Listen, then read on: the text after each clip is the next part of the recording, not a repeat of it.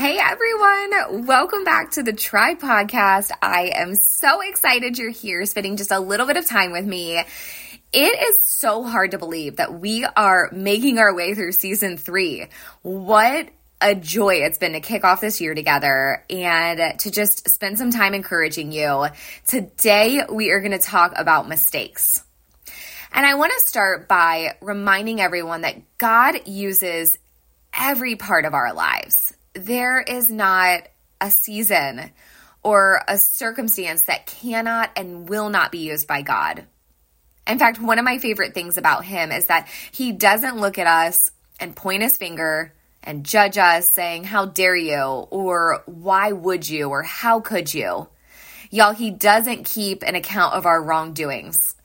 Instead, he lovingly uses our hard times and our seasons of wandering and making mistakes to paint a bigger and a more beautiful picture for our lives.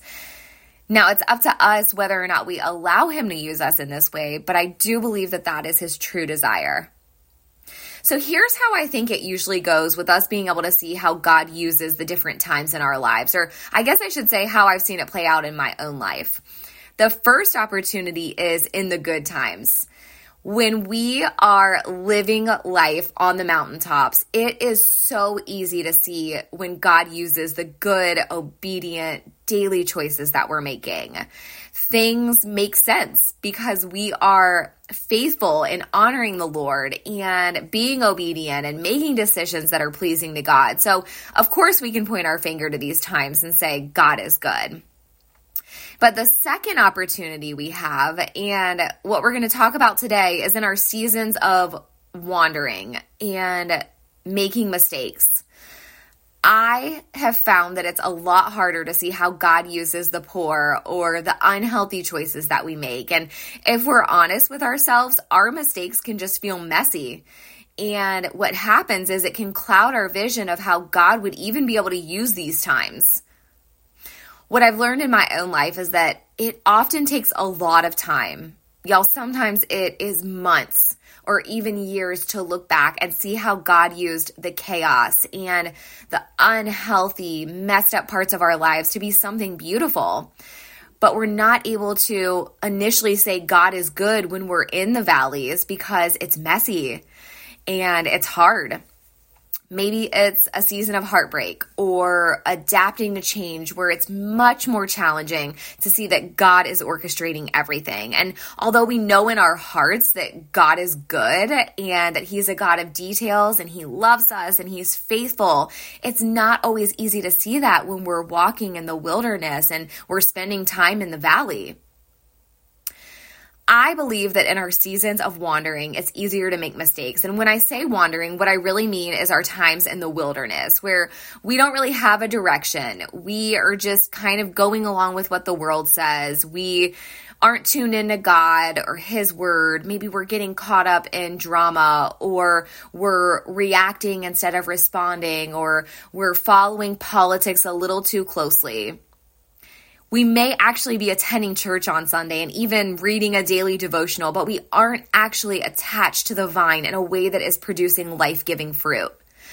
And what we have to be careful about in these seasons is the role that we allow the enemy to play in our lives.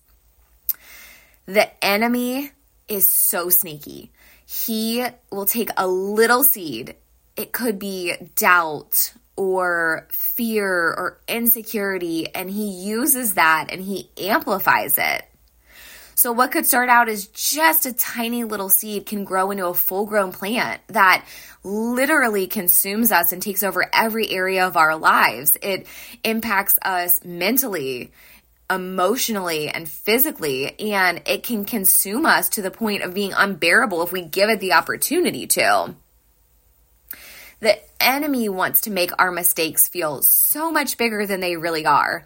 Y'all, he wants us to feel like we are alone in our mistake because no one else would make a mistake like we have. And what he does is he uses that isolation to further complicate our healing and our repentance, which is hard because if the enemy gets us this far, unfortunately, we probably aren't picking up the phone and calling a tribe member to talk it through with. We aren't seeking out help or finding friends that will pray with us or pray over us. In fact, I think what usually happens is the opposite. We start acting out. We start rationalizing. And I don't know any other way to say it. Basically, we just get comfortable in our own sin. In general, I am not a person that walks around with regrets. I know it might sound a little weird to say that out loud, but I truly, truly believe that Jesus paid it all for me. If I make a mistake, I apologize, I ask for forgiveness, I work through it, and then I continue moving forward. And what's really cool about my husband, I know y'all are hearing me talk about him all the time, but him and I decided a long time ago that we are not going to give the enemy a seat at the table. Because once the enemy has a seat at the table, y'all, he is not going anywhere for a long time. He is like that weird uncle from out of town that overstays his welcome and eats all your favorite snacks. Like, it's just not easy getting him out of there. But here's what I've learned, and here's where I stand on it. I believe, because scripture tells us that our shame and regret and mistakes, they were all nailed to the cross.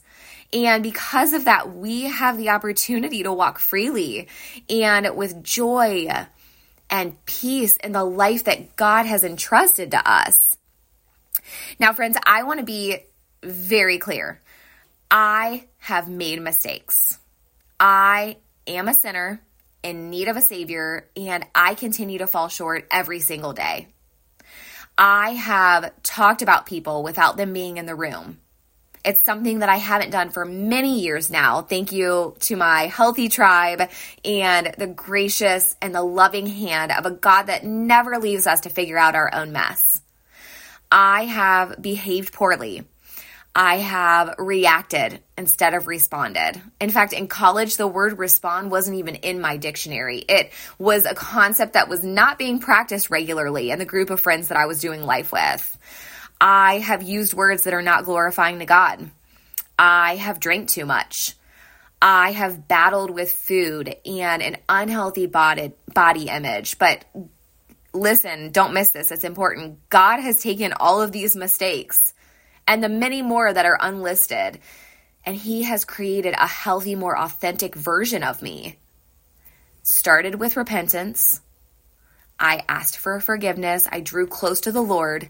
And then He made me new. And He has chiseled me in this process of surrendering it all to Him. He has graciously loved and comforted me, even though that I have messed up time and time again. And I will continue to mess up. Y'all, this is nothing new. This is all of us. And the same is true for you. Had I not made the mistakes in the most extreme of ways, I would not be on a journey that I'm on now. I would not be set on this new path. I would not be waking up every morning seeking to know Jesus better. I wouldn't be pausing and praying before making decisions. I wouldn't be so quick to forgive others. I wouldn't be seeking godly friends and godly counsel to help me through the valleys of life. Y'all, God loves us too much to leave us in our mess. And while it's true that we all have free will and that we will slip up and we will make mistakes, God is the same today, tomorrow, and forever. And we can count on His unchanging character. He is love. He is grace. He is forgiveness. And we owe it all to Him. As I prepared for this message and was reflecting on the many mistakes that I've made and the way that God is still in the process of redeeming my story, I started thinking about where I've been. And that's a big topic for me this year. It's looking back over the past year, recognizing some things about myself and some areas I need to grow, and then looking forward and figuring out where God is calling me to be. And y'all, if someone would have told 20-year-old me that I would be a wife, a mom, a business owner, a ministry leader, serving and loving incarcerated women, and within my church, sold out for Jesus, driving a minivan, and spending some really special weekends with my husband and our 3 boys at the lake, I would not have believed them. honestly, I probably would have laughed because it is truly unbelievable that God will do what he has set out to do. And when you surrender your life to him, he will take all of the messed up, the junk, the baggage, the mistakes, everything from your past, and he will turn it for good. Y'all, he will give you friends to do life with. He will equip you in every season of life. He will comfort you as you navigate rough waters. He will never leave you alone. He will never forsake you, and he will never turn his back on you. What I've learned about my own mistakes is that if it's our desire to please God in our decisions and we are living a life surrendered to the Lord, our mistakes are not the end. Y'all, they are just an error that needs to be worked through, processed, and then ultimately handed over to God. There is no mistake too big for God. You are never going to out-sin him or outrun his great love for you. Only God, the creator of the universe, has the ability to cleanse us from our sins and our old way of life and make us new again. It truly is as simple as saying a prayer and giving your life to Jesus. One of the things that I'm really excited about for this year is the opportunity to share the gospel in the local women's prison. I will be preaching messages on God's love and his forgiveness and what it looks like to be sold out for Jesus. I am starting a women's small group, and we are going to dig into scripture together, and we are going to draw closer to God and being the women that he has called us to be. And one of the things that I'm going to do at the end of my messages is I'm going to give the women an opportunity to accept Jesus. Some of them for the very, very first time ever.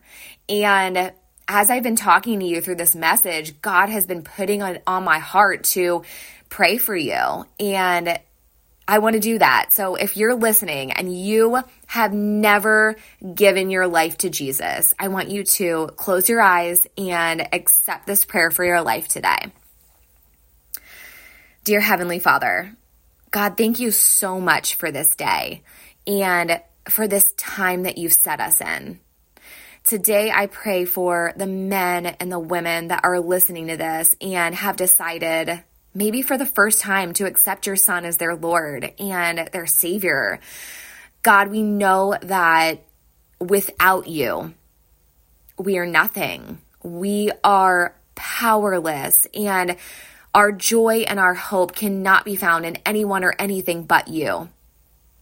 So today, we surrender our hearts, our minds, our lives, God, even the parts that we so desperately want to hold on to and we want to have control over, we give it all to you. Thank you for giving your Son on our behalf and for just continuing to remind us that our sins and our mistakes are nailed to the cross. We love you. God, we worship you, and we lift all of this up in your name. Amen. Y'all, today has been so special. Thank you for continuing to go on this journey with me. And for those of you that made the choice to surrender their lives to Jesus today, I am telling you the best is yet to come.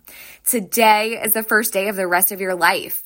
You can walk in freedom and joy and peace, knowing that you have a friend in Jesus and that he will never leave you or forsake you. And if you made this choice today, please reach out to me. Send me a message on social media or through my website. I would love to pray for you personally. Let's make heaven crowded. I'm praying for y'all, and I'll see you next week.